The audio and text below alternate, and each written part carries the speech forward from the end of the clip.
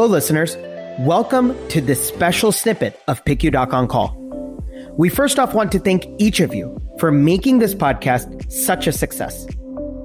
We are excited to announce that in just our first 10 episodes, we have crossed over 4,000 listeners worldwide and are active in 38 countries. We are humbled by everyone's support and are inspired to continue to provide value to each of you as listeners. For all of you current and aspiring intensivists, we are excited to announce a new set of podcasts on our show entitled PICU Doc on Call Mini Case Series.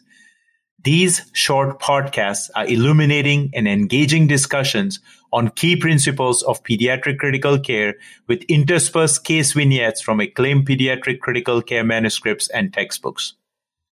In this PICU Doc on Call mini case series, we will start with the clinical encounter in a case-based format and highlight key history and physical exam components.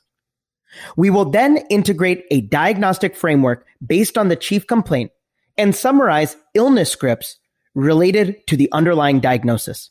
We will finally transition to talking about mental models to approaching management, highlight up-to-date articles and trials related to the case, and conclude with some summary points.